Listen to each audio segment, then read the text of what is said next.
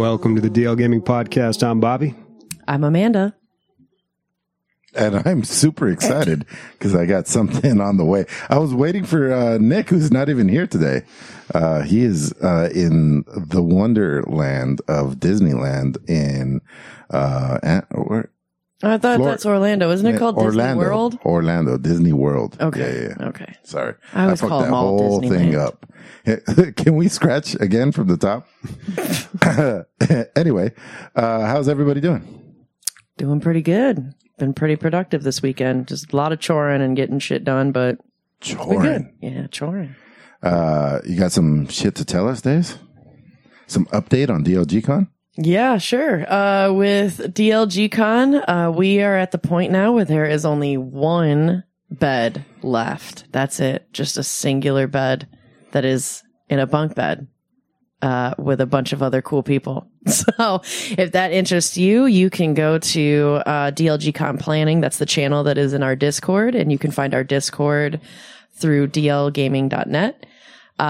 There is going to be such an amazing these are always so great, like these DLG cons. Honestly, the very first year that I went was the most fun I've ever had, and it still continues every year to never disappoint and be such an incredible blast. So far we've kind of got a loose game plan with the food, because if you're going to Texas, probably one of the best things in my opinion about Texas, because I lived in Texas for a few months, is I would have to say the food. And so typically on our Friday nights when everybody's first getting in, we'll do like a pizza and things like that. And, so I know that I'm not going to sign them up truly for this, but we have somebody that's a part of the community that, has been thinking about doing like homemade pizzas for Friday, which would be really cool. And then Saturday is going to be the big brisket day. We've got, front of the podcast, like Duder McBadass is going to be smoking briskets. So we'll have true, genuine Texas barbecue made with love, from people part of the community. So that'll be awesome and amazing. We're going to be on a lake, and after brisket, the game plan so far is to go to this really cool place called the Oasis, where you can see beautiful views of Lake Travis, and it's going to be such an amazing time. Yeah. So right now we're showing kind of just some pictures of Lake Travis for the sunset is the goal of what we're going to try and do. Where there's talks of looking into potentially trying to see about getting some kegs from local breweries and maybe renting a pontoon boat. And there's going to be a lot of amazing stuff and fun in store for this DLG con. So you guys should definitely come out if you can. But yeah, so looking forward to it. That's going to be September 30th to October 3rd. It's a Friday to Monday. And, yeah, it's to Austin, Texas. So it's going to be an awesome time. That picture is so beautiful. I thought it was actually Anakin and Padme on their summer break. Oh my God, it looked like it. You're right. Thought it was.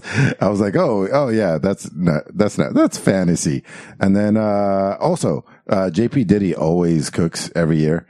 And, he is already, talking about how he's going to be using the brisket. I guess he's going to make some sort of nachos so you got Texan brisket and you got Iowan, what? Well, I was going to say, like, no. Like, that will happen. I'm thinking we're going to have Duder make a third brisket just for JP Diddy to use and however he sees fit. But a Texas barbecue is going to be like, we're focused on the brisket, and then Jufrey is going to do sides, and he's talking about doing potatoes au gratin, I can't fucking pronounce that word, but like, potatoes, like the scallop potatoes is what I would call them. And then like homemade bread, and they always do like smoked Brussels sprouts or asparagus. And so like it's a whole barbecue, and that's a whole dinner. But then yeah, JP Diddy's going to have a brisket to kind of play with, and he is phenomenal at cooking. Anybody that's ever been to any DLG knows that JP Diddy is like a master chef. He is incredible. And it's really beautiful. And he pays to us watch. to come. Yeah. And you're not going to do shit, and you only have to pay. Look at that. You don't have to cook anything. That's right. All right. Let's talk about some video games. That's right. All right. Bobby, grab this bitch by the horns. Let's do it.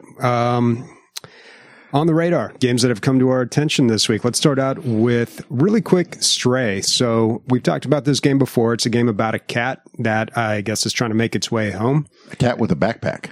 Yep. Very important.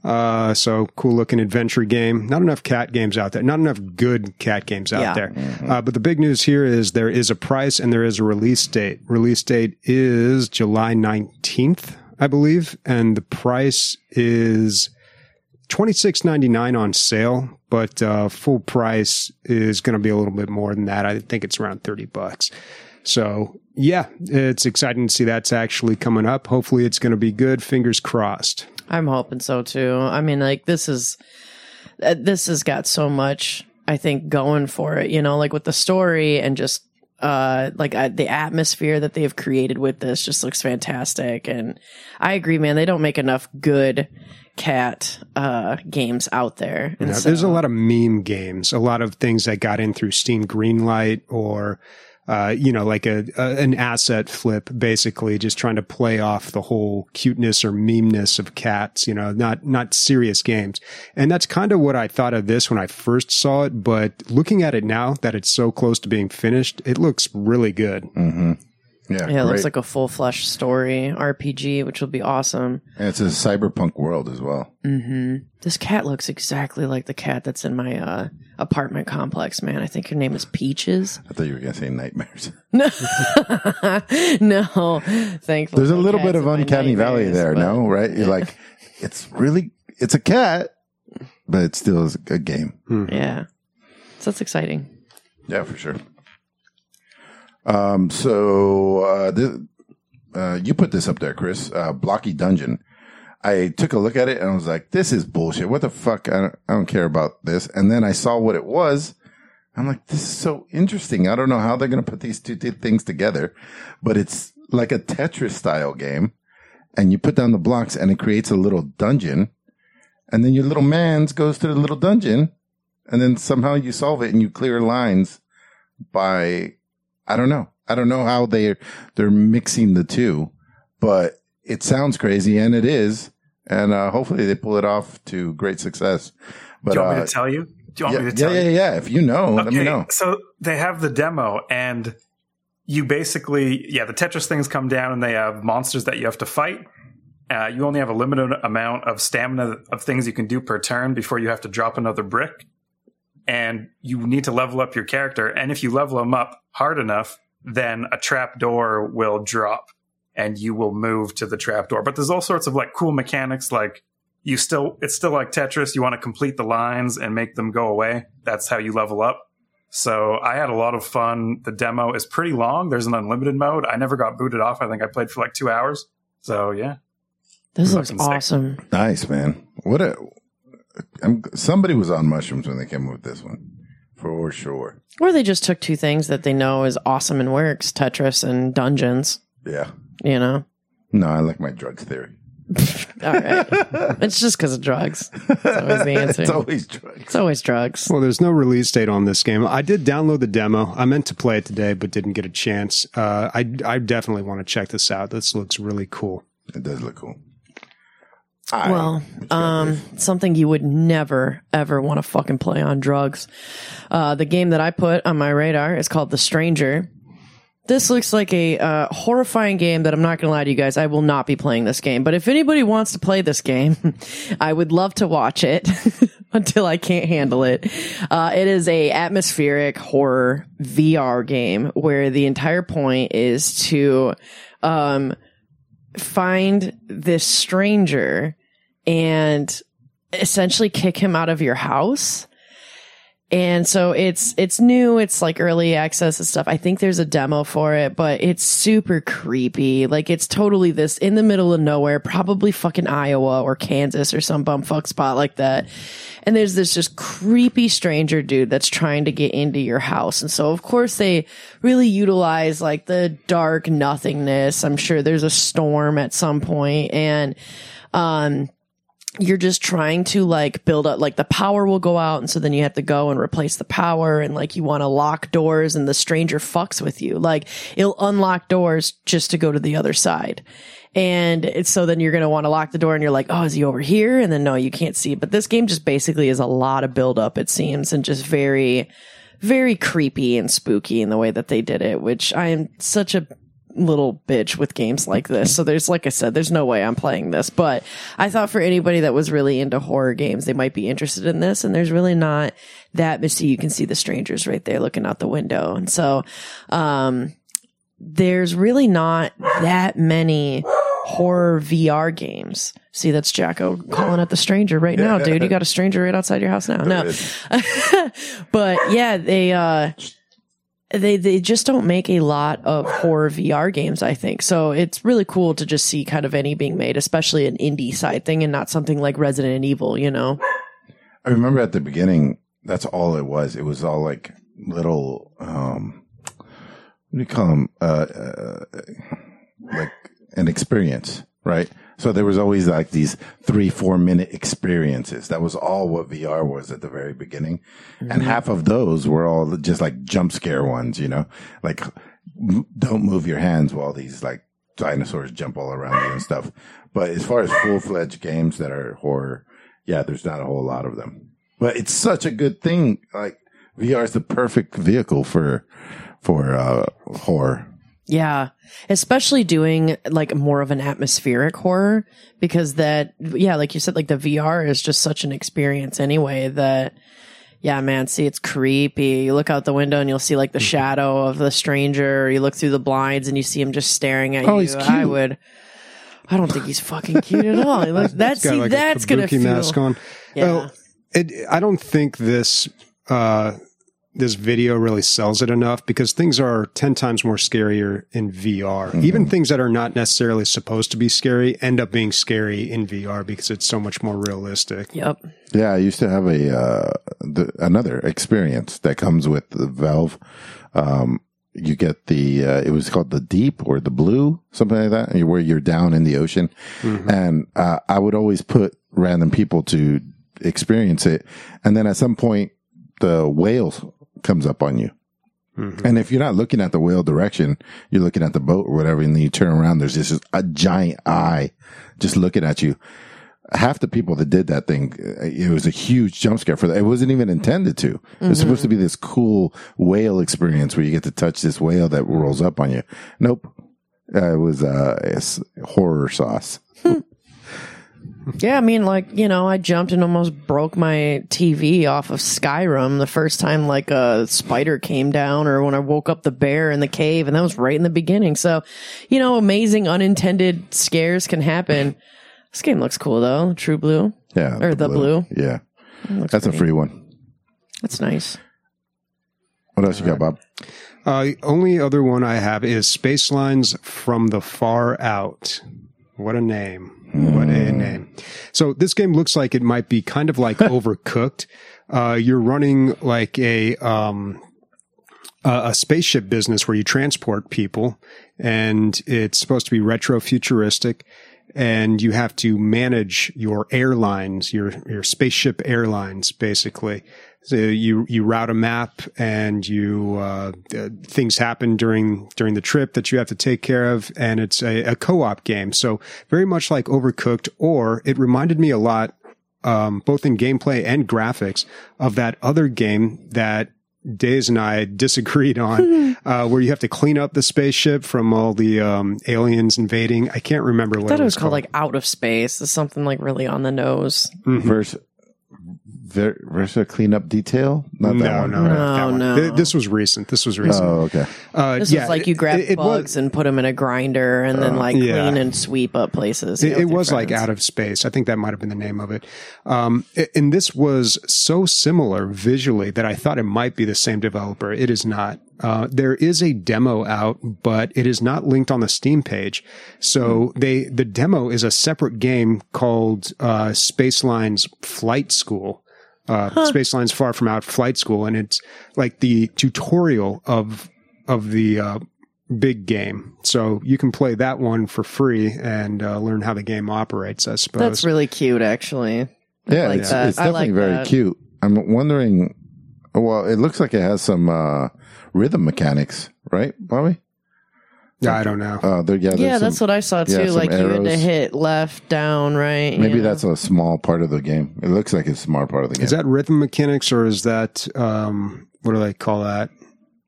Button where it pops up and says, press B, now press down. Quick time event? Quick time event. Yeah. I guess it's a quick time event. Yeah. The arrows throw you off, though. I don't like those. All right, this game sucks. Moving on. He's like, it reminds me of Outer Space, and you have to hit arrows with quick time. Done. No, no, it does look cool. Bobby, I'm going to give you some DRG news for once. Oh, boy. Deep Rock Galactic is getting, or has a VR mod that is out in beta right now. And you can go and play it. It tells you to expect a lot of bugs because it's in beta and that's what they want. They just want you to report the bugs. But yeah, you can play right now some sort of version of Deep Rock Galactic in VR. And holy hell, does that sound scary and fucking awesome at the same time. Yeah, there's a lot of darkness in that game. That could be very frightening. And I'd be worried about throwing all my flares out and accidentally tossing a controller. Well, that's why you always want to like have the little wrist, fabric thing like tie in, because then dropping controllers can happen. I'd be more worried about punching a wall. Yeah. That would be cool though. That'd be awesome. A good game for VR. It's one of those things where like, Bobby, you're kind of like a power player. You're trying to do the most difficult thing possible. But I feel like the most difficult thing possible wouldn't be possible in VR. You're more there for the experience, I feel like. You know what I mean? Yeah. Like you'd have to dial down the difficulty a bit in order to enjoy it at all. I feel like. I don't know. Maybe it's some sort of advantage, but I doubt it. What the hell is a Cactus Cowboy? Wait, I know about Cactus Cowboy. Oh, I bet you do. So Cactus Cowboy Plants at War is this free VR game out where you are a cactus at war. I know. Completely like novel. It doesn't give it away in the title at all. But you are fighting together with your comrade Emilio.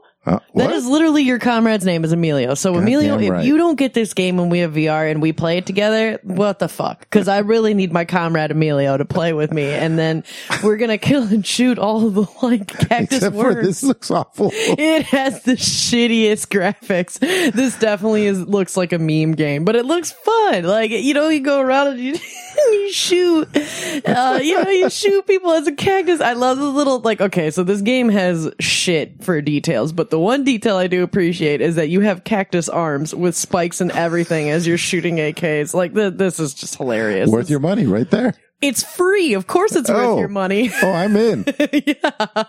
And so this just looks like a very fun shooter game for VR that is just goofy. Like, it reminds me of, like, the Clownfield 2042 or something. Somebody made, like, a Battlefield, like just an absolute joke meme of a game of it with shit graphics like this. But this just looks really, really funny. It's got mostly positive reviews. It came out the 3rd of May. And why not? Cactus VR Studios. So it's obviously like a one-off, which is hilarious. So yeah, you battle in trenches and cities and woods on Cacti Island. And apparently there's a little bit of a story behind the backstabbing attack of the bug army. So so as cacti, you're running around killing bugs. That's the enemy, which is it's hilarious. So this just seems like a stupid fun game. I hope it is. Yeah, let's check it out. Yeah, I'll check it out with you, dude. Because it's a free game. Why not?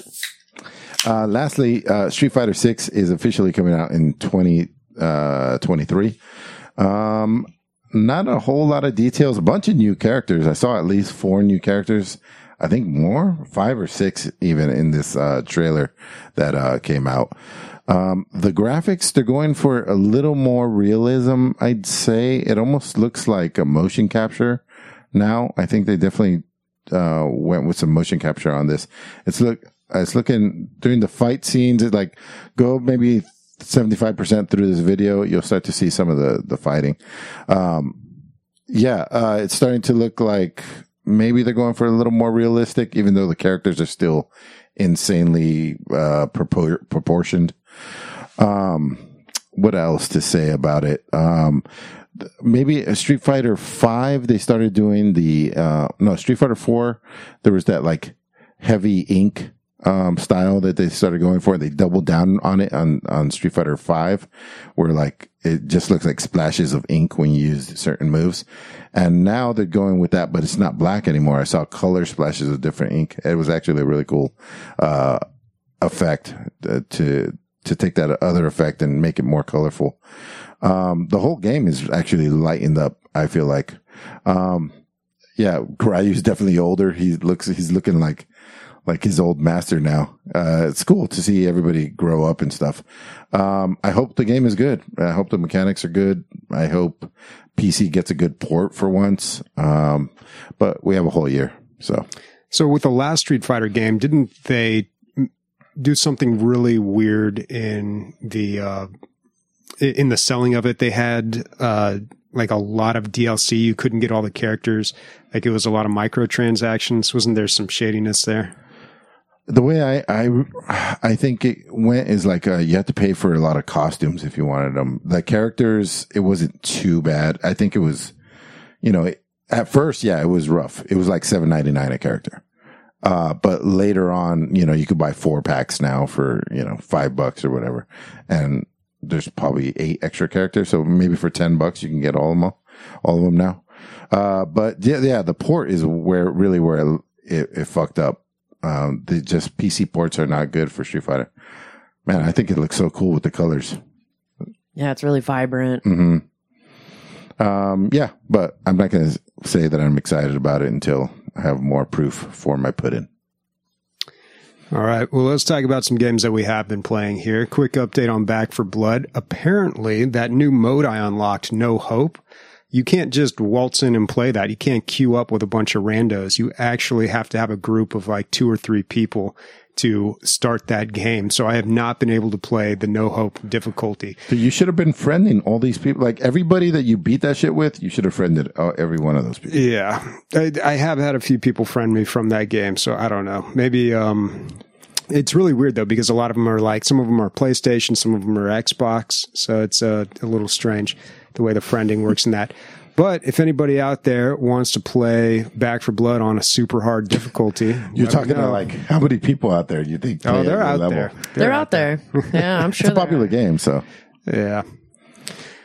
All right. But the game that I did play this week was They Are Billions. So I talked about it last week. It's been kind of coming up. Conan Unconquered was coming up a lot. And last week I said I was playing that game while everyone else was playing They Are Billions. It turns out I was right. Conan Unconquered was the better game. What? Are you crazy, dude? I had a tough time with this game, and I knew going into it that it was going to be difficult. I had heard that when the game came out. Everybody said it's very, very challenging. So I was accepting that when I went into play They Are Billions. The problem was it was difficult for all the wrong reasons. I had some technical issues, and there were just some things that didn't rub me the right way. It felt like a really old game. So I went in and I adjusted the graphics settings. That's always the first thing you do. Anytime I adjusted any graphics settings, it said I had to completely restart the game, even for doing something as simple as adjusting my resolution. I thought, that's strange. Also, the game had pretty long load times that I don't think were really justified. If I'm playing like Far Cry 6 or Grand Theft Auto 5, I get there's going to be a long load time. You're loading an entire city with a bunch of NPCs. But this game, I don't know why it took so long. I mean, it didn't take as long as those games, but it took a little longer than I would have expected, especially since I had to restart every time I made a change in the settings. The real issue was, let me just tell you the story of how my week went with this game. So I loaded it up, I started playing it, and I didn't do too great on the first run. That's to be expected, right? You never do. It's a learning process. The first run's always a wash. So I was like, okay, I know what I'm doing now. Start the first level again. All right. And I'm doing pretty good. I'm ready to go. I know the zombies swarm from the north. So I build my fence there. I mass a bunch of units. I put them all up there. And I'm like, all right, here we go. Now, when you play these 4X games or these RTS games, usually you can use the landscape, the natural barriers that exist, and build the fences in between. So say there's like a forest or a rock or something. You can build a fence that goes up to that, and then that creates a wall that you don't need to build, and then you continue it on the other side of that. So I figured I was good here. Apparently, when the horde comes, they can just waltz right out of the forest. And, my guys are out there like doing some lumberjacking, but it's not like Warcraft 3 where they actually knock down the forest and it changes the map. Like the forest. Are you saying that it's strange that zombies can walk through trees? In the logic of this game, yes. They can't, dude. I think you built a bad wall. I played the shit out of this game. Really? They don't walk through. Maybe I'm missing something. Okay, maybe I'm missing something. But I thought I had my place pretty secure here. But zombies got in somehow. And all it takes is one on this game, man. Yeah, they got in, and then I moved my units to cover my base, and they didn't get there in time, obviously. And the way that this game operates is, I'm trying to think of another game that does it like this. I think Darkest Dungeon might. So if you're playing a game, it saves as you go. It doesn't save as you go along. It saves at certain checkpoints, maybe like once or twice during a game. But if you stop playing the game, it automatically saves when you exit. So there's no cheating it. There's no like, oh, that was bad. Let me just go back to a last save. No, whenever you go out of the game, it saves it. But it does not save it if you are like just in the middle of a game. So the problem that I ran into was that, okay, we're on my third run now. I was like, okay, that sucks. Whatever. I'm going to build a fence just right around. I'm not going to use any of the trees or the rocks as borders. I'm going to build a fence right around my base, make sure that's secure. And I'm just going to load it up with all my archers. I'm still on level 1, mind you. So I start doing that and I play the game, and then, stuff comes up. I've got to alt tab out and do things, which I think is reasonable in PC gaming. You alt tab sometimes. I mean, it happens. And then sometimes I could not alt tab back into this game. Go to task manager, not responding. That sucks. Okay. So I got to force quit the game. I come back in. All my progress is lost. Like everything just gone. And then at that point I was just like, all right, I don't know if I can do this again. I played the same level like 3 times now, and I got to start all the way from the beginning. And I'm doing the exact same thing. I'm building the same units. It's becoming a chore. I'm building this house here and that power generator over there. Like I'm just doing, and it's kind of a long level too. Like it doesn't go by quick. They've got a pause and a play button, but there's no speed setting, so you can't like do a fast forward and hurry through things. So there's some downtime where you're kind of waiting. It wouldn't be like that on later levels. I assume there's more stuff to do, but keep in mind, I'm on the first level here. So yeah, I couldn't get past it, man. I couldn't do it the next time. I just didn't want to go through all of it. And plus, even if I did, like, I don't want to play a game and then just like forget like, oh yeah, I can't alt tab out, because that might completely crash it. Yeah, I don't know. Maybe if I played it in window mode, it'd be better, but then that might mess up the edge panning. It had a tough time with that. So I had to put it on like full screen lock, like not the borderless window, because, dual monitors and edge panning doesn't work. And if you change the setting, you might have to restart. Yeah, then I would have to restart. It was a very clunky experience, and that wasn't what I was expecting. All right, Chris has been losing his shit through your entire review. Chris, you wanna talk about this? Yeah, why don't you tell us about how the game really is? Because I couldn't get past like the technical issues here. You gave it 3 tries though. That's not very much, dude. I had a lot of fun with this game. I didn't have any of the technical issues, but I will say you are playing the game on the mission. And that didn't used to be in the game. That's true. You had a map and you survived as long as you could. And I feel like maybe that's how the game might be supposed to be played. Because if you keep doing the same stuff in the starting mission, I could see how that would get frustrating. But in the endless modes, it's all randomized, right? So you get that replayability a little better. And some of the missions aren't really that good. Like you control one unit and you move around, and they want you to like pick up items and stuff. And it's like, there's like an adventure mode. Yeah, and every third level, something like that. I mean, I love Warcraft 3, but playing it nowadays, it feels a little forced. Like there's only so much you can do, like as far as a narrative campaign with an RTS game, because essentially when you play multiplayer, it's always the same. You build up your base and you go kill the other guy. But how do you vary that mission to mission? You can't do a whole campaign like that. You've got to switch it up. So yeah, they would always do things like that. And you're right. Like when everyone else was playing this, I remember it just being like that random mode. And the campaign, it's got cutscenes and everything. There's a story going on. Like there's a lot to it. So, don't completely go by what I said. I'm sure there's a great game in here, but I just had I was taken aback, honestly. Like I just thought, I don't know. I was expecting more of a polished experience, I guess, and not as many technical issues. Yeah, I enjoyed this game a bunch. I didn't have any technical issues that I remember. And, yeah, the game is punishing. I did play the campaign mode and I did have fun with the campaign mode, but it is so punishing. Like, you know, one zombie, it's like a virus. They come in and they fucking make mouth love to the first person they see, that person, and they tell two friends, and they tell two friends, and all of a sudden your whole shit's fucking run over. All of a sudden you have a pandemic, dude. You have a pandemic, dude.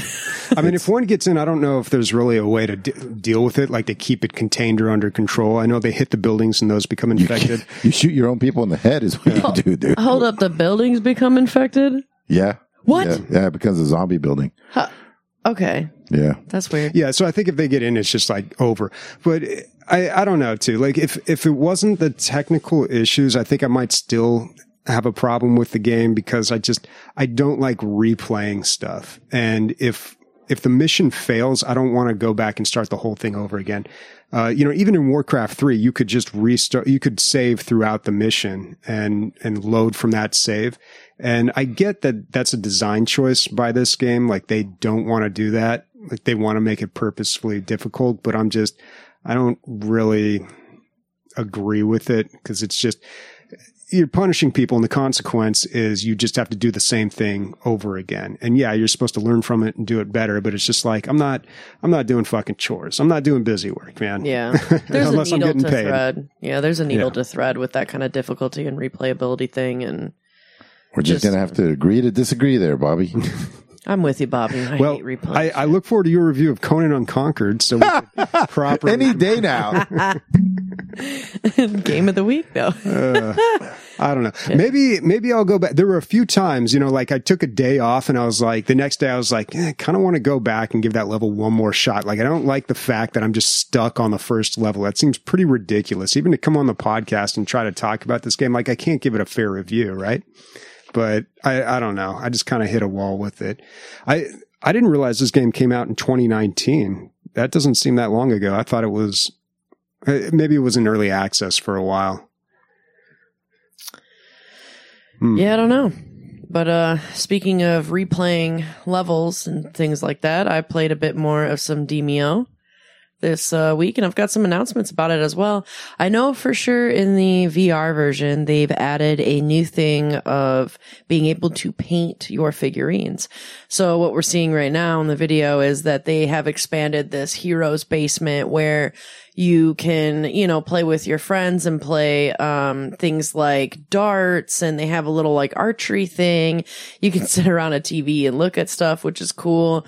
But now they've added this whole like painting party aspect of it that you can hang out with your friends with in VR, where you get to paint monsters, different things, and put them into the game, or you could just paint stuff on canvases. And I just think that's so cute and fun. And I played it a little bit, and I'm not gonna lie, at least I'm going through this thing where I can't tell sometimes if the game is a little on the chunky side because of the game or because of my computer. I'd have to assume it's because of my computer because I'm on a laptop, and you know, laptops last like 2 years and then they turn into an old lady to get put into the retirement home and then die, dude, because the laptops don't live long. It's time, Days. It's time. There's multiple red flags that are showing. It's time to buy something. I feel like. Yeah. It's mostly VR though. Like everything else runs for the most part pretty good, dude. And like, I don't know. I don't really want to, because I want to keep traveling and stuff. I always keep going back and forth between getting a tower and a monitor and all that shit, or like another laptop. But if it's another laptop, I'm in the same problem I am now, right? So it's like, but anyway, regardless of that, this game actually for the most part does run pretty well. Going through the dungeons and things like that. I had a buddy that just got a VR headset. He got the Index and he wanted to try this game, and we did, and it's very fun. You got to stick together and you definitely got to work together because this game can be very unforgiving if anybody splits off or isn't like one strategizing unit, you know. But I really love the little Heroes Basement as well because it totally, especially after watching the latest Stranger Things, like the basement feels feels like some shit right out of like the 80s of hanging out with your friends in the basement and sitting around a board game table and playing Dungeons and Dragons, essentially, which is awesome and very, very fun. But I love that you can now sit there with your friends and chat and paint like the figurines themselves. So you can paint your own people, which is so sick. Yeah, it's awesome. They're planning on adding more books. I'm not entirely sure when, but there's so much content. And once again, if you don't remember the last few times I talked about it, each book, there's 3 books out. Each book has 3 levels. So it's 3, 3, 3, obviously. And then the last level is when you would have like the massive boss and everything like that. And so, but yeah, this game, I do really love playing this game. It's very fun. I can't wait. Cannot wait. Oh yeah, 'cause that leads right into what you I just clicked the buy button on a Valve Index. I've been trying to buy a used one for like 3 weeks. People on OfferUp are being fucking super flake. It's like they don't want my money. It's like, all right, okay, I guess. So yeah, I just got tired of waiting. I went on eBay. Everything was like, even used units are like $800. People don't want to let these things go. So I was like, I'll just pay the full $1,000. So it should be on its way. They'll probably send it out, I don't know, tomorrow or something.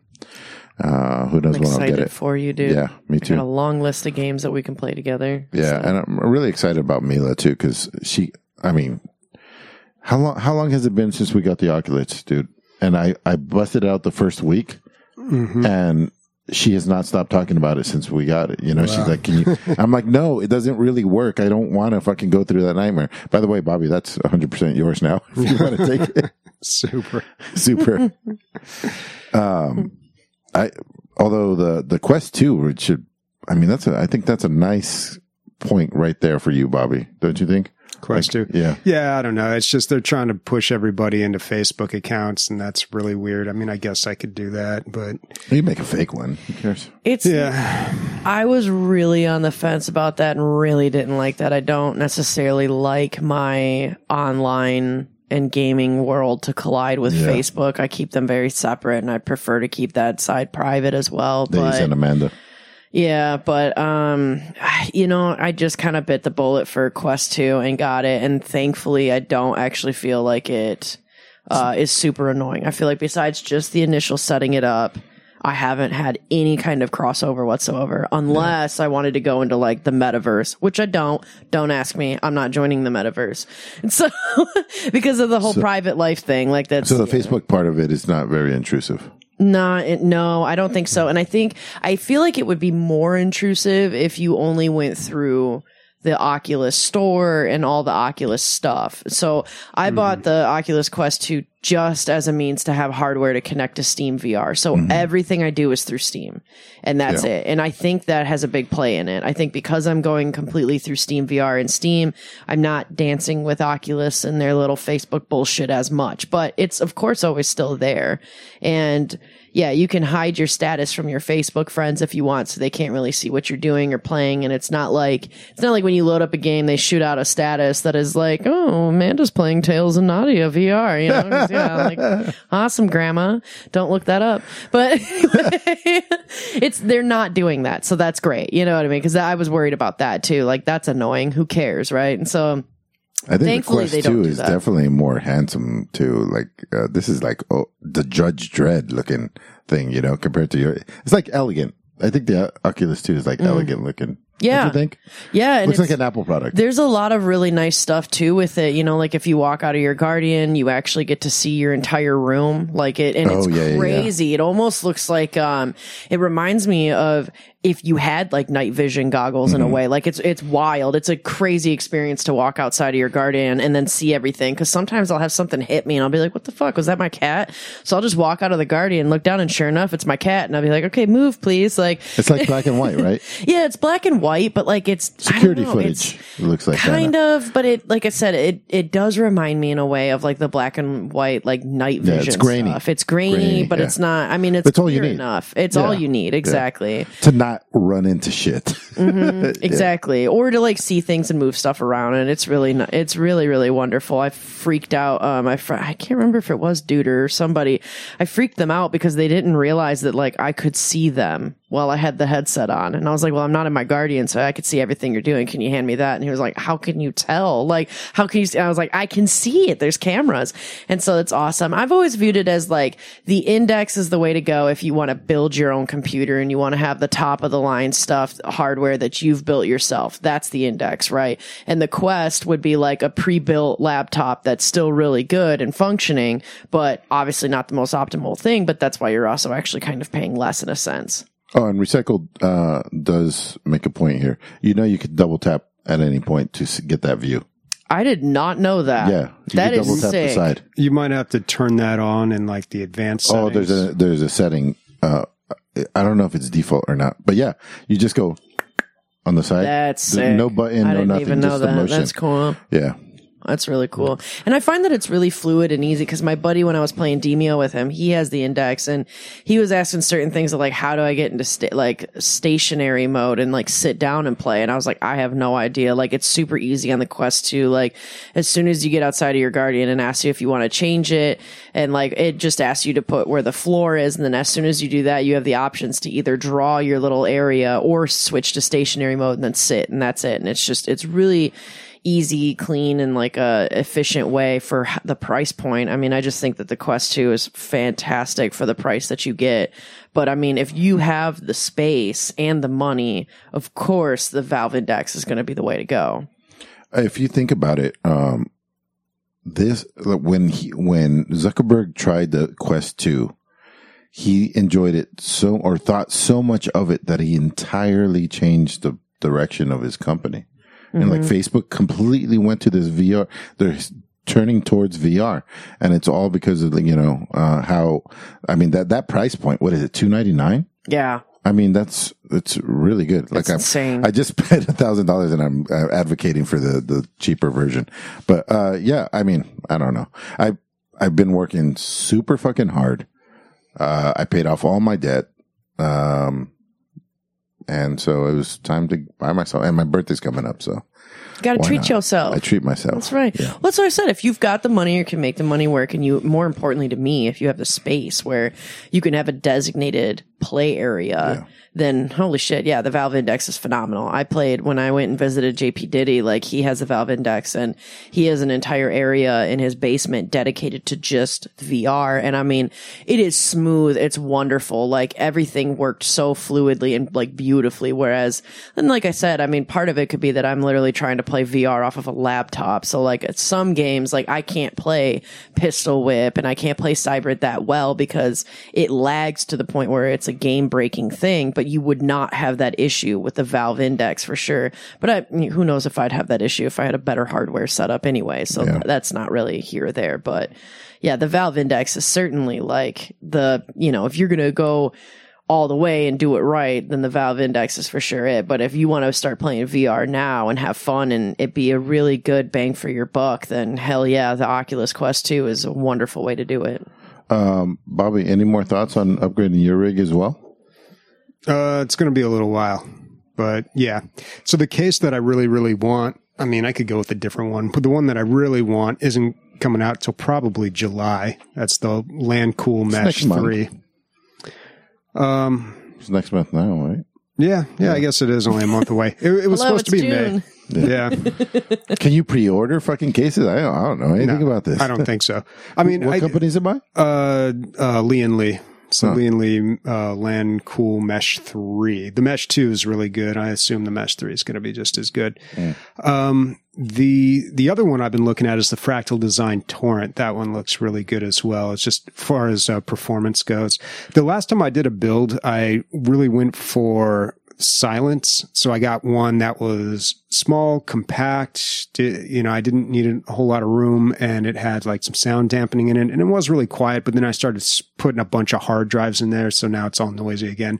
So now I'm just going to be like, you know what? I'm just going to go for really good cooling, and but I don't know, man. I don't have any money, man. I bought like a new camera this year. I bought a new MacBook Pro. I bought a trip to France. Like I don't have any money right now. Yeah. I gotta let the paper stack a little bit. Bobby, I don't think you understand. It's called credit. It's basically free money. I didn't have a credit card till I was 27. I think I talked about this on the podcast before, but I don't really do credit. So, I mean, I have one now, but I pay it off. I literally like buy something with my credit card, then I go online and I pay it off like immediately. But, which I don't think is how you're supposed to do it, but whatever. But yeah, I do. My computer's feeling its age. Like I really need something better. It's getting by. I'm surprised it's still running. It's 4 years old. I built it in 2018 and it runs just fine. And it's because you built it, buddy.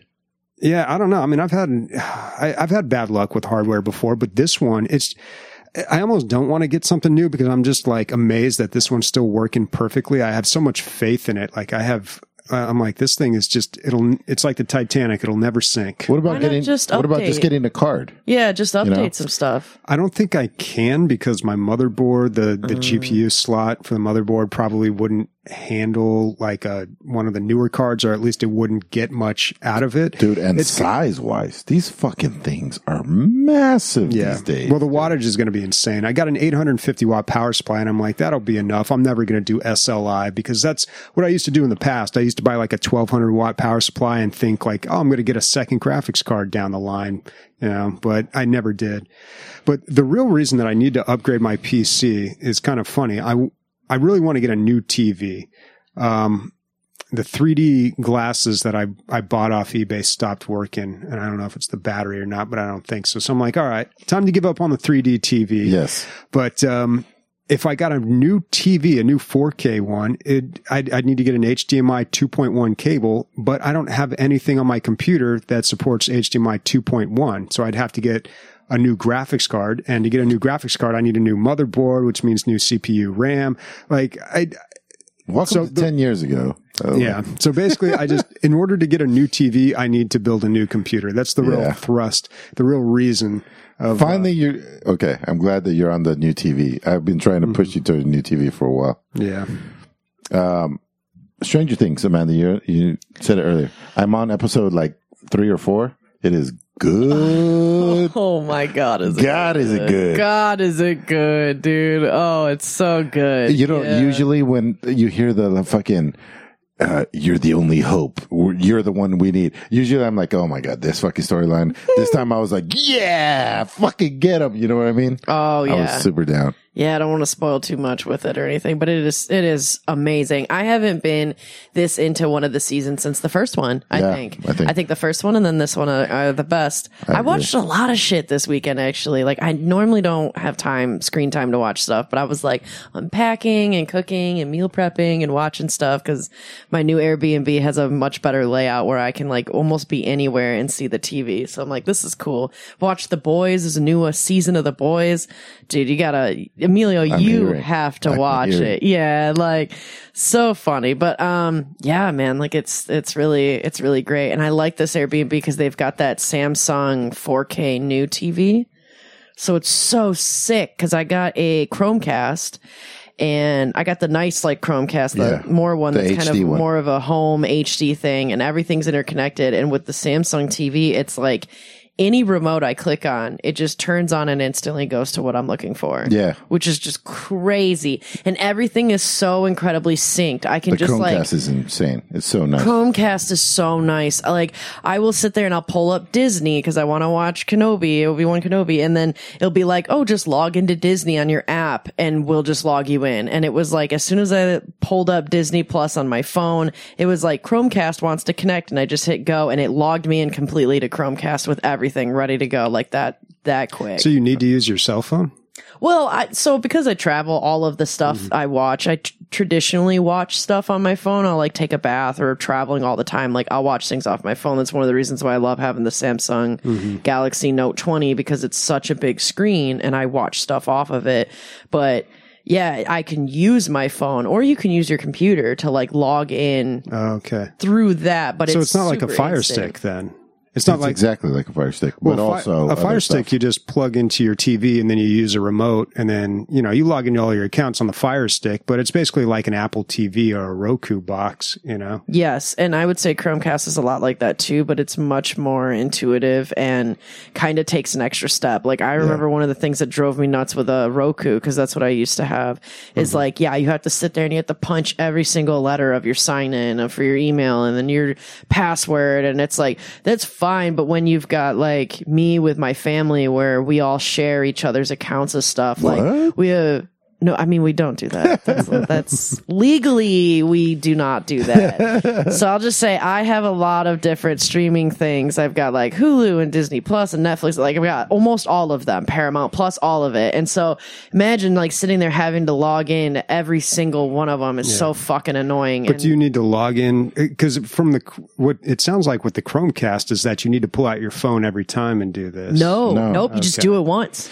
And then everything's connected and it sticks with it. And it auto logins because you've already logged in on Chrome at some point. Yep. Which nobody else does. And then the reason, not the reason, but one of the things that I really like about it is their UI is probably the best UI of all of them. I so agree. For like, let's say Netflix, you click down once and it says continue watching, right? That's your continue watching for you, right? And you see all the things you've been watching. On the Chromecast, it's your continue watching across all of the shit, the different, continue watching from Hulu, continue watching from HBO. Doesn't matter what it's from. It's all on one page, and it's very clean and it's beautiful. It's 4K. It's amazing. It's really nice. I love it. Yeah, like that was one of my favorite things with Chromecast is like, this weekend, like I was watching Fargo on Hulu, The Boys on Amazon Prime, Stranger Things on Netflix, Kenobi on Disney Plus, and they just had it all right there. I could just jump right into it. It's so intuitive. It's awesome. And it's just sleek and it's nice and it's done really, really well. I love Chromecast. I've always loved that. Bobby, I don't even know, like once you get into like buying your TV or whatever, if you're going to try to save money, as long as the screen is good, who cares about the software? Because you plug in one of these Chromecasts and you're going to have, it's beautiful. And it's so wonderful too. You could be talking to somebody and you could be like, oh, I want to show you something. It could be pictures. It could be YouTube. It could be whatever. And you could just Chromecast stream it right away from your phone instantly onto the thing. And if you have a nice, like the TV that I have right now in the Airbnb with the Samsung one, if I were to just do that and the TV's not even on, the TV will turn on and it will go right to that. Mm-hmm. So I don't have to touch any kind of controller or anything. I can almost completely control my TV through my phone and it's not even my TV. Like it's one last thing on the Samsung, and I only heard this from Zap, but Zap's info is usually right. He said that Samsung TVs are now going to be able to stream Game Pass. Fascinating. So, so I think as long as your TV has Bluetooth, you'll be able to connect a controller to it, and then you're streaming the service to your Samsung, which sounds fucking crazy. That's wild. Yeah. So without a console, that's what kind of insane. graphics card does a Samsung TV have? No. It's like a streaming service. Like the streaming service. Okay. Yeah. So as long as your internet connection is good. Okay. Yeah. That's cool. But that's so good, man. That is so good. But it's no V-Rising days. I was going to say that we got really into the fucking weeds with this whole conversation, but that's great. Speaking of stop getting small graphics. This is bullshit. Speaking of getting into the weeds, though, yeah, I'm always in the weeds with V-Rising, man, because I'm hiding from that fucking sun. But so anyway, I played some more of this. Keep playing it. It's fun. We've started getting to the point now where me and my clan members are looking for the perfect servant and prisoner. Because so much of what kind of person, what type of blood you consume gives you totally different buffs to help you. And now I'm at a point where I'm like on end game stuff. So I have to be very weary of that. If I'm going to fight a boss that I would need hand-to-hand combat with in a way, then I would be looking for like a high blood purity of a brute that's going to give me a bunch of buffs and stuff to fighting and like health and things like that. And this game is just, I just love this game. The server that I'm in right now, like I said, it's my friend's server, or Fastidious' server. He's a friend of the podcast as well. It's not a DLG server, but it is a friend of DLG who is running the server. He's thinking about he put out a poll on his Discord to see if anybody would be interested in once a week doing PvP, where there is like a 24-hour window of being able to fight each other. It wouldn't be castle raids. It's not like you would be building this beautiful castle that you've created and decorated and Martha Stewart the shit out of. And then one day on Friday, somebody comes in and blows it all up and now it's done and gone for. Like, that's not the scenario we're talking about. We're talking about for like 24 hours, you could kill other people that are playing in the game. You can't take their stuff. It would just be basically brawling out, which would be super fun, I think. I'm in support of it, but there's a poll out for that right now. So I'm kind of curious and interested to see if we start doing that, because I have not done a lot of PvP with this game. Personally, I'm not a fan of PvP crafting survivals, because to me, those games are like, I feel like they punish you for having a life, and I don't like any game that wants to punish me for not giving everything to my game. And so, and it's just, it's a lot of fun. I love V Rising, and I'm going to keep playing it a bit, right? Yeah. I haven't talked about Binding of Isaac for a long fucking time, but I did something super goddamn hard, and I'm proud of it. For some reason, I never unlocked the last character. He's called the Forgotten. He's extremely hard to get. Even without context, you guys will probably get it. You have to beat the first level in under a minute, which is so hard. And then for the rest of the game, you have mom's legs trying to kill you. Two of them, like nonstop trying to stomp you out. So you have to never stop moving. And then at the end of, the regular game, you have to go into boss rush mode, which is where you fight like 30 bosses in a row. With these legs coming down and get it all done. It took me about 70 tries to get it done. But yeah, I did it. I got the new character. New character is the only melee character in the game, so he plays a little different. Having fun trying him out and playing different strategies and stuff with him, because he's completely different than everybody else. The one thing is you can use the legs to your advantage because they count as bombs going off. So you could use them, or if you don't have a bomb, you can kind of like juke it and make it try to open something that you wanted to open with a bomb. But that doesn't always work because, if you don't move fast enough, you take a tremendous amount of damage from these things. And also if they step on one of the bosses, they do a lot of damage to them too. So you can kind of trick them into doing damage to that. But yes, about 70 tries. It sounds like a lot, but a lot of those are like, you're done within the first 30 seconds because you're not going to beat the first level in a minute. But yeah, I now have all the characters. Always love this game. Never going to stop. Damn. Yep. Nice. Yep. All right. Well, let's get into some listener questions here. But before we do, quick shout out to our new patron, Let's Ride Bikes. I agree. Let's ride bikes. We should ride more bikes. We absolutely should. We should drive less and bike more. We should. Yeah. We should, but I'm not crazy about the bike lanes. If you want to find our Patreon, if you want to find our Discord, if you want to find sexy pictures of us, it's all at dlg.net, where it's fun. It's dlgaming.net. dlgaming.net. What did I say? DLG.net? DLGCon. Yeah. He's got his mind for DLGCon. It's going to be a great time. I'm telling you guys, you're going to love it. But you can find everything at dlgaming.net. Yeah. dlgaming.net. Yeah, that's the one. It's all there. And Christian, thank you very much. He rebuilt the whole thing. It's a lot cleaner. The buttons actually work. It's awesome. It looks nice. It does look nice. Yeah. Also, what's going to be nice, too, that we didn't mention before is Game of the Weeks is going to be, Jurassic World 2? Yeah. Is that what we selected? Jurassic World 2 Evolution. Mm-hmm. Evolution 2. Yeah. All right. And we've got some Twitch subs. SMI Jeff, 27 months. He says, Happy Sunday, you beautiful people. Thanks, man. Thank you. You're beautiful, too. And Recycled, 46 months. If we can get 4 of us into VR, we can do Attack on Jumbotron. What is that? I'm sure we're about to know. Attack on Jumbotron. Either way, Jumbotron's going down. We got 4 of us. Is that some sort of Attack on Titan thing? I'm not sure.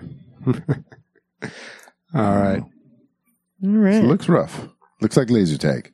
Yeah, I don't know. It looks like that cactus game. Yeah, so it'd probably be a hilarious time. Yeah. Maybe not a good time, but a funny time. All right, let's get to some questions here. First one is from Zap. Thoughts on NFTs? I thought that, it's a great tool to be able to make something digital unique.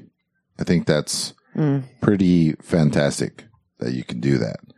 I think a lot of companies overreacted about the monetization of them and going crazy.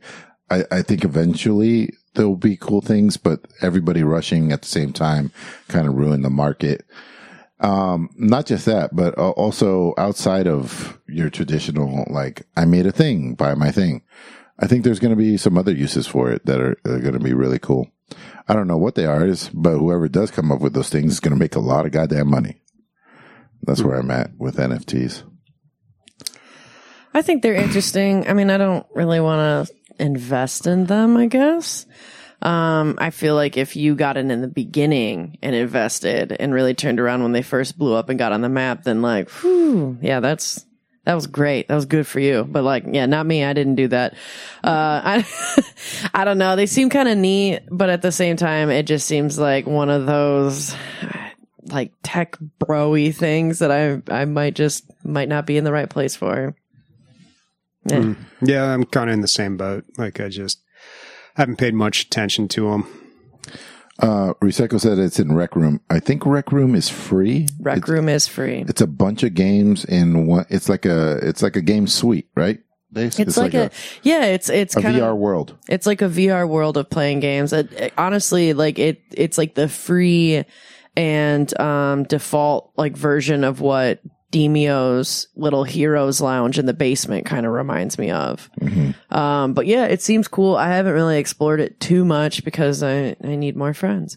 But I have played that game fun. Though. It's basically laser tag. You go in there and you, the really cool, I mean, exactly laser tag. It's neon and all that stuff. And, but there's actually parts in the, arena that move, as opposed to just like a static one in real life. But yeah, Rec Room, I had fun with Rec Room in VR.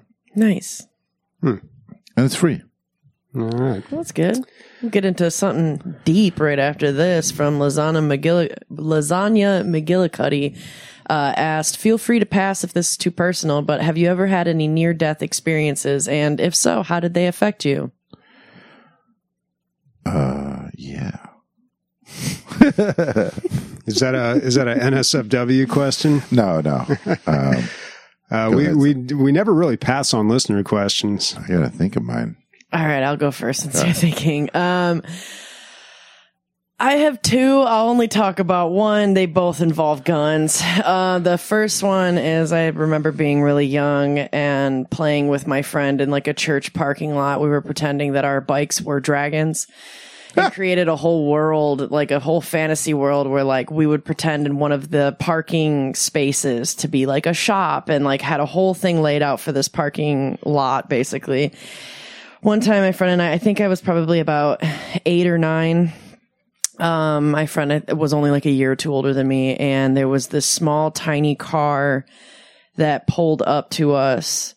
And there were about like 5 or 6 people in the fucking car and they were all Mexican. And, one dude got out and he started yelling at us in Spanish, and we definitely don't understand any Spanish, especially that young. So like we didn't know what he was saying, and he pulled out a gun and he pointed it to my friend and he kept yelling in Spanish to us. And finally we could hear like some cop sirens in the distance. And I think that's what kind of spooked him, because it's just, I don't know, it was one of those moments where it's just like time stopped because he's pointing a gun at both of us. And, with the cop sirens, like it caused him to get into his car and drive away. And then my friend, like, thankfully, because we were playing with chalk to try and draw out different parts of shops and things like that, my friend actually wrote the license plate down in chalk, like when the cops came. Yeah, which was really quick thinking and great on his part. But Yeah, that was very scary. I don't really know if that would be truly near death experience or just trauma, but like, yeah, it was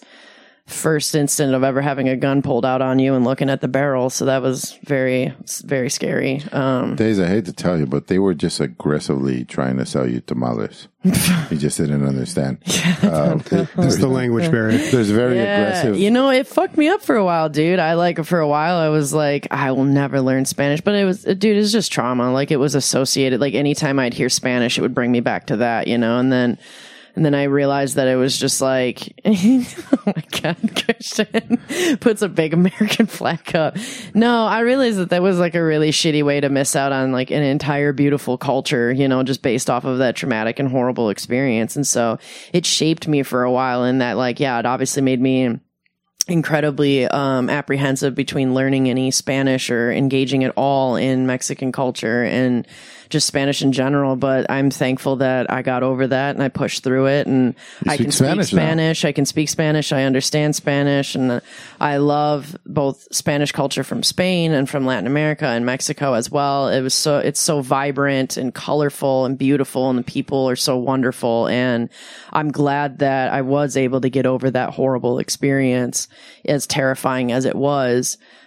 Because yeah, like, I just would have been missing out on a wonderful part of the world, you know? Absolutely. One of mine was very similar. I was watching Eddie Murphy Delirious for the first time in my life, which, you know, as a 14, 13-year-old kid, there's nothing funnier. Nothing will be ever funnier than that at that particular time in my life. I'm literally crying laughing with one of my best friends.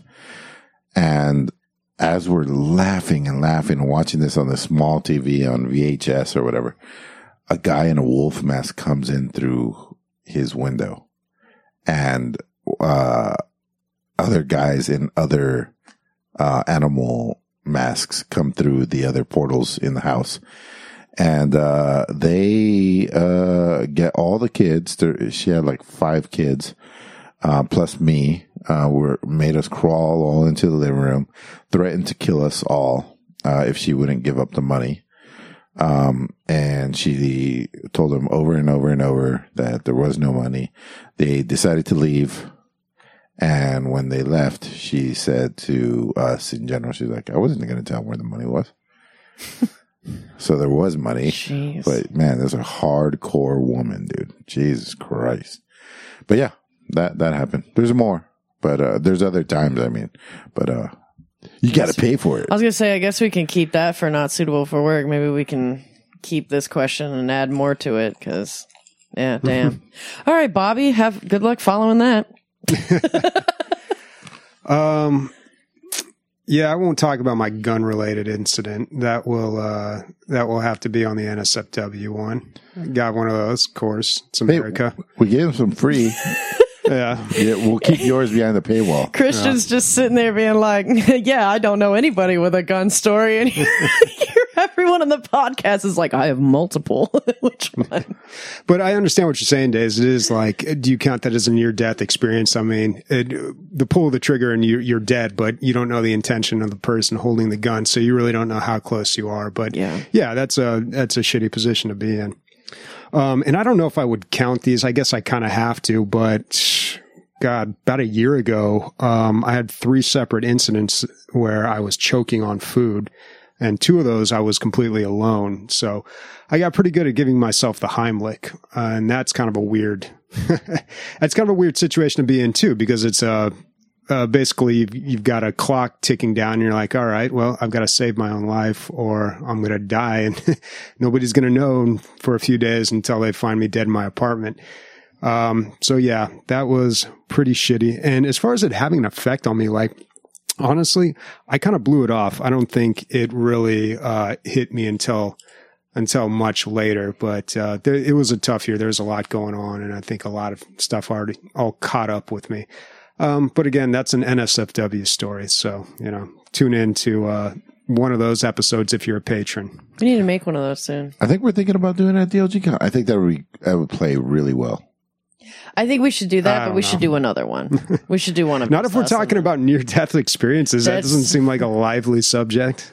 Bobby, if there's one thing I can do, it's win a crowd. We can do it.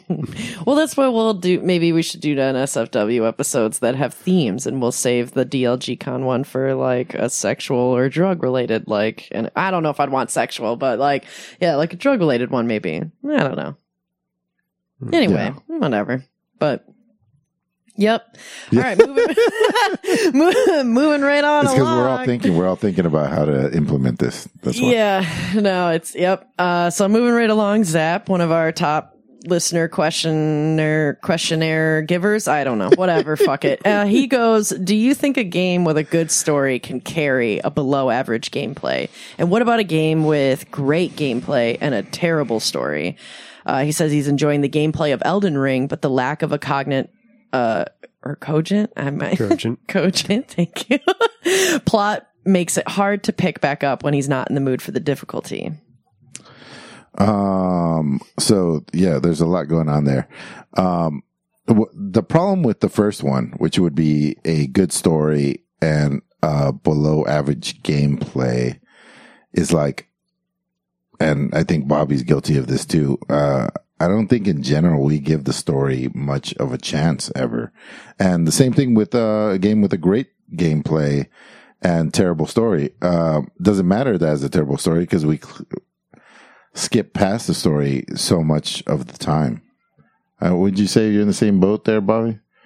Like, you just skip past story elements a lot of the time. Yeah, I don't give story much credit at all in games. Yeah. Unless that's all you have, like a Life is Strange, and that's all you're doing. Yeah, I mean, if it's then that's all you can of the game. Yeah, but yeah, I don't know. I think there's games out there that use story and gameplay and mix them in a way that's synergistic, where the game is better because of it. But a lot of times, I just feel like it's gameplay story. Like they're separate things and they're trying to get mashed together. And then it seems like the story is just like speed bumps on the game that I want to play. But you take a game like Her Story, where the story is the game, you uncover different parts of the story, and that's what the whole point and the whole fun of the thing is. I think those are really interesting. Or Return of the Obra Dinn, which is just an incredible game. And that, is all about the story and uncovering what happened. So, I think it can be done, but, for the most part, I am just fine with skipping straight through any story.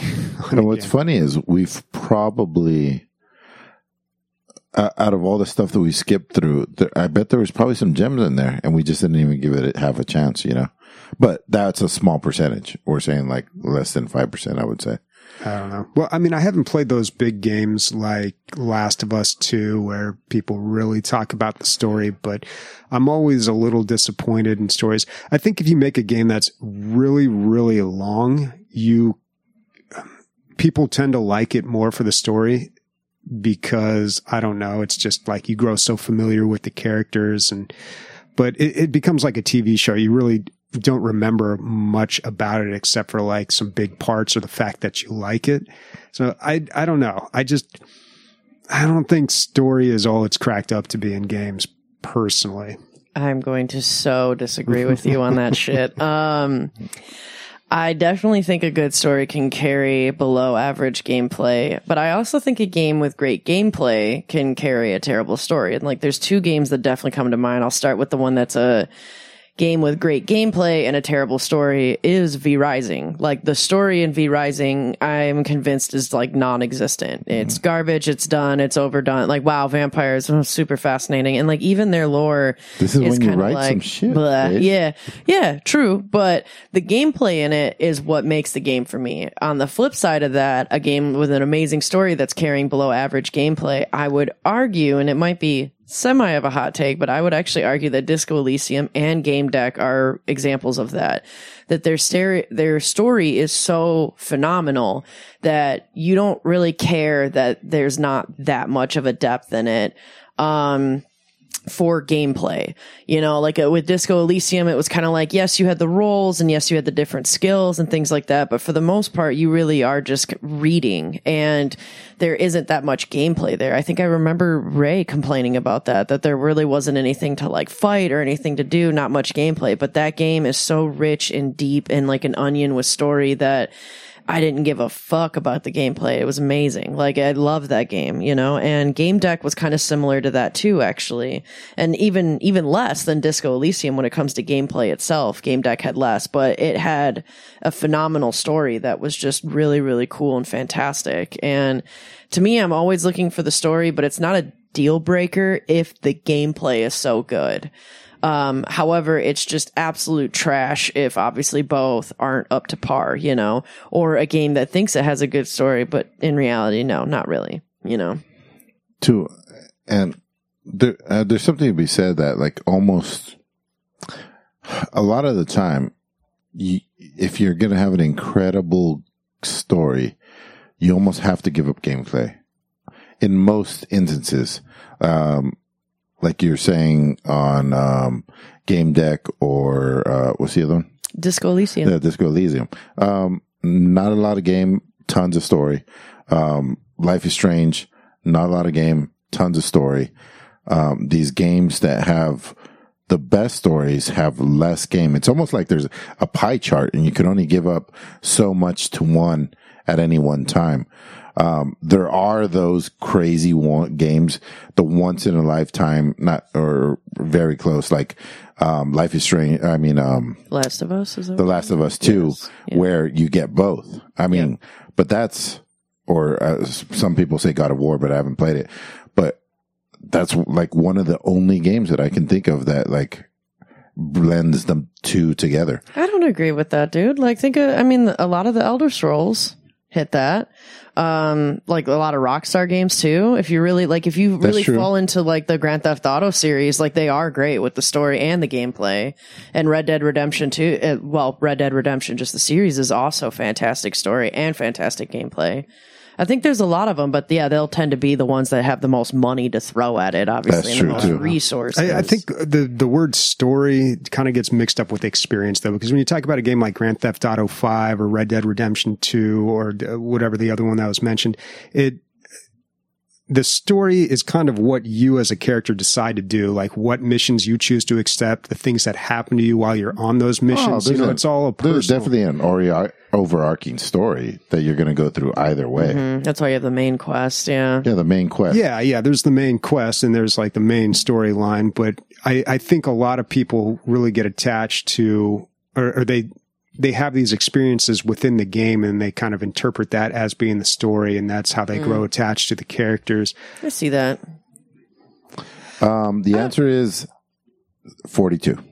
I do want to say though too, like I didn't bring up Life is Strange in the mix of poor gameplay but amazing story, because I agree with you that I think that is its shtick. Like its gameplay is the story, but I wouldn't say that Disco Elysium is the same. Like Disco Elysium has enough gameplay elements in it, like with the rolling of making dice and kind of maneuvering through the land and stuff as like an isometric RPG, that it does have a little bit more gameplay elements in it, instead of it being like what reminds me of like a movie in a sense, you know, because what is it, the fucking art game? God, I can't remember it right now. Artful Escape. Artful Escape. Yeah, Artful Escape is a lot like Life is Strange, where there is like no gameplay. You might hit a button or I got to get on your family and share that's days. it. Yeah. You got a lot of shit. Yeah, I want that's to play true. that. I'm gonna change that. Yeah. Oh, that's on Game Pass. Oh, it's on Game Pass. Yeah, I played nice. Beautiful Escape on Game Pass. Artful Escape. Artful Escape. Yep. It is a beautiful escape, though, but it is the Artful Escape. Yeah. And you haven't given Life is Strange a shot yet? Not all the way through. No, it's nice. You tried it though? Yeah. Oh. And I think it's pretty and I like it. But it's like it's like a motion picture Yeah, almost. right, exactly. Yeah. Whereas Disco Elysium, Game Deck or not, you are playing a game, but they focus on the story, not so much the gameplay. But there's enough elements of gaming that it is a gameplay. So there's not a lot of things in this world you can say for sure, but if you add dice to something, it's probably a game. right? Yeah. Right? Yeah, I think that's a one truism. I'm going to go. You can put that on my epitaph. There we go.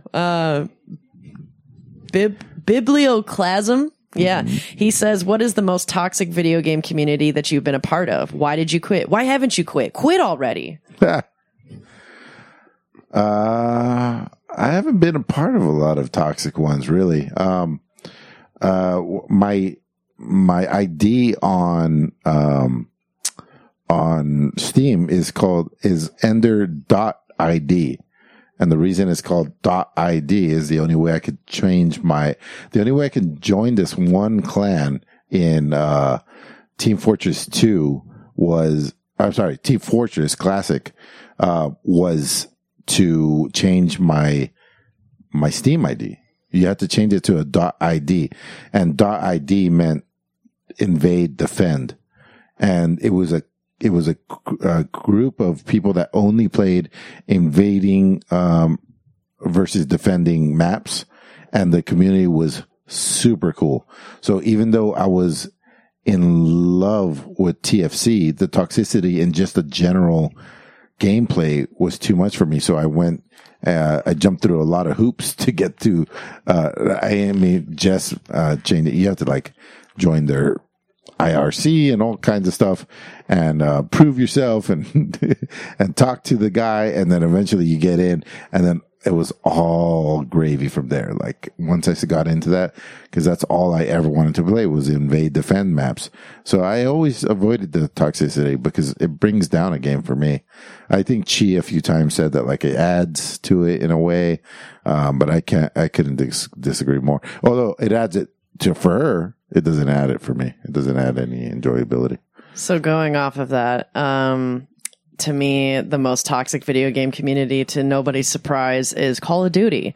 The most toxic game out there, probably. That's the one. Anytime anybody's ever talking about people talking shit, it's always Call of Duty, especially like celebrities and stuff. Like, this goddamn 12-year-old fucking lit me up the other day.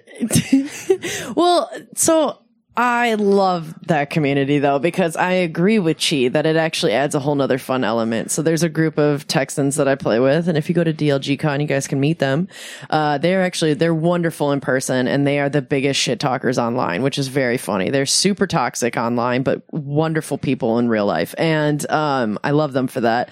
But we have kind of a motto in our group when we're doing cyber attack hardcore, where if you're not on the top with your KD in the numbers, then you better be shit talking the most.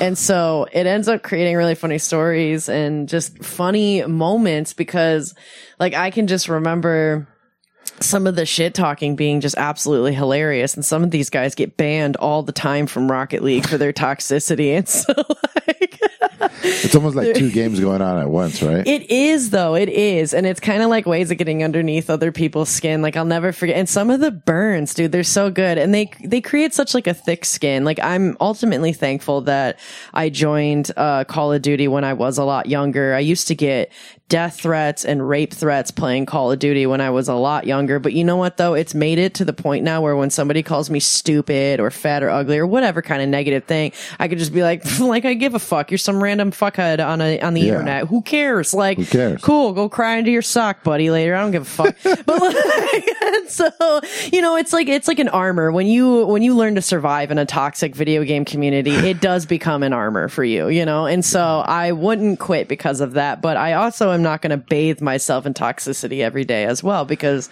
that's also not a good place to be in either. But I do think that it's fun, and it can, not saying it always does, but it can add a whole nother element of things, you know, like I definitely remember one of the guys that I played Call of Duty with, one of, I think, the best burns I heard is somebody said something like, I bet you're living in the basement of your mom's house. And my buddy came back right away with, I bet when you're at the doctor's office, you have to put down a P.O. box because you can't even afford your own place. And like, I don't know, like they come up with some really funny insults and shit. And I'm still laughing at crying in your own sock. I'm just thinking about like like it's the smallest garment. Like why but that's not, you start coming up with some other really than a bow witty- tie. What? Yeah. What's the smallest thing? Well, you develop like wit Yeah. when you're trying to keep up in a toxic community, because you have to kind of like one up the savagery and be smart and quick on your feet and think of something really fast, and that's wit. And so like it can be good, but toxic video game communities can also be really fucking terrible as well, and they can take away from a game for sure. Like I never could get into League of Legends because of the toxic community. Like there's no room for anybody trying to learn how to play that game in a game like that. Whereas when it comes to Call of Duty, and I think even in, I want to say Overwatch, like the toxicity adds another layer of the game actually. Kevin Smith talks about how like the only thing he's good at is writing dialogue, and I agree. He's like exceptional at writing dialogue.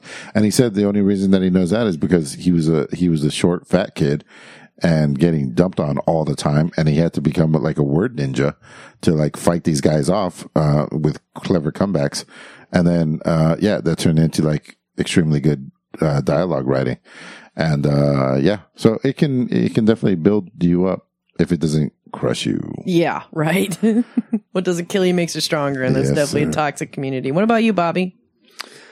Well, I'm old enough to have gamed in the 90s when everything was toxic. Like, if you just, online gaming was just like, you're going to go in there, you're going to see a lot of racist shit and a lot of sexist stuff. But as far as like a community, I don't know, probably Heroes of the Storm, because that was the only MOBA I ever really got into. And I've always say this, MOBAs just bring out the worst in people. And I think maybe Heroes of the Storm more so because that game was much more team based than most MOBAs. Like it was a group effort. And if somebody wasn't doing their job, then it brought the whole team down. Whereas in League or Dota, you could have somebody just get fed and carry the team. But yet, I don't know. I feel like it was less toxic than my experiences with Smite, Dota, and League of Legends. But yeah. Yeah, and it brought the worst out of me, too. I mean, I had plenty of times where I was just the asshole, But he would come. Bobby had some episode where he would just come on and just talk about this one guy. There's this one guy. Listen, this is what happened, and he would just complain about this one guy. Mm-hmm. That's how it is in MOBAs. It's always somebody else's fault. Yep. Zaris? Like Zaris?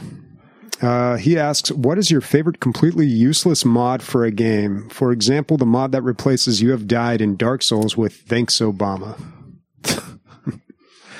I always bring this one up because the first time I ever modded was Skyrim, I think. Oh no. Do we have the same one? Yeah, turning the spiders into teddy bears. Oh no. Okay, good. Okay. Mine's Skyrim as well, but it's a different mod. I didn't do it, but that's what drew my attention to it. I was like, you can change one thing to another. And then I got into it.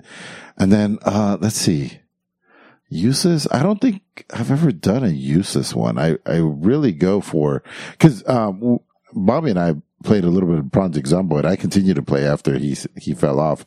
But there's ones that just change the cars into like the cars that you like, and it's pretty useless because it's only cosmetic, but we have those on there because it's part of like the server that we joined or whatever. But I don't think I would ever do that. Personally, get something that was useless. Mods are by definition useful, right? I don't know, for me.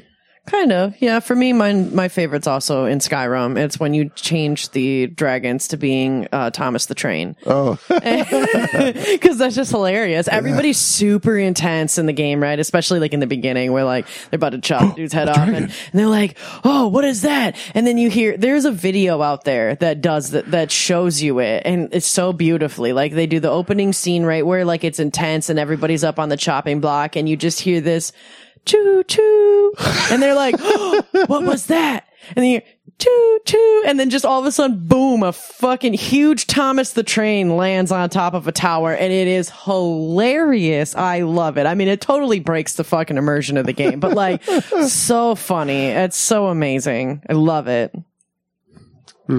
Bobby? Useless mods. That's tough. I don't know. Most of the modding that I did, well, I shouldn't say that, but I did a lot of modding in Left 4 Dead and 1 and 2. And all those were probably useless because most of them are cosmetic. I mean, unless you're playing like the maps, but most of them are cosmetic. Turning them into aliens or whatever. Yeah, you change the common infected into whatever. You change your characters, and only you can see it. The other players can't see it. But one that I thought was just so simple and yet so clever was whenever you would run into the base and close the door and the level was over, they'd play some sort of wrap-up sting at the end of it, but this replaced it with like the riff from Seinfeld, like the bass riff from Seinfeld. Like they were cutting a commercial, you know, and it was just so perfect. Like it just worked so well. That is great. What a good one. Yeah. Super simple, but so good. Yeah. Sometimes those simple, dumb ones are so great. That's what I'm saying. Thomas the Train and the Seinfeld. That's great. Oh, that's awesome. Let me do a wrap up, Chris. So let me see everything. On the radar was Stray, a game about a cat, Blocky Dungeons, Stranger, Space Lines from the Far Out, DRG gets VR, Cactus Cowboy, Plants at War, Street Fighter 6, and then the highlights were They Are Billions, maybe a low light for Bobby, Demio or Demio, I'm not sure, Valve Index, V Rising, and Binding of Isaac Repentance. And what do you guys, or I guess we're all playing Jurassic Park, hopefully. Jurassic World Evolution 2. Yeah, not to be confused with isn't there a third installment of Jurassic World Evolution coming out? Or I don't know. Sorry, I thought this one just came out. I'm sorry, Jurassic World. Oh, the movie. Yeah. The movie. That's about to hit. Besides that, I keep saying it every week. I want to get back into Tomb Raider. But yeah. I mean, for me, it'll be Cactus Cowboy, hopefully with you, and V Rising, of course. We'll see how fast. I figure it's going to be like 5 days, 5-6 days. But I don't know. Well, if not this week, then next week. Yeah. Yeah. I'm going to check out Floppy Night this week. Floppy Nights? I think it's plural. Yeah. All right. Speak for Christian, who didn't want to talk this episode. Days, Bobby, and myself. Let's go with an index of titties. Oh, dude. Dude, you can't step. You can't step on my. I accidentally hit that. Oh, this new setup in here is making it really. I have to reach like all the way back to hit that. All right, bro. Whatever, bro. Fucking titties. Whatever, titties. What I'm doing here is art. High art. Yikes. It's thought about weeks in advance. Oh, jeez. Oh, jeez, Rick.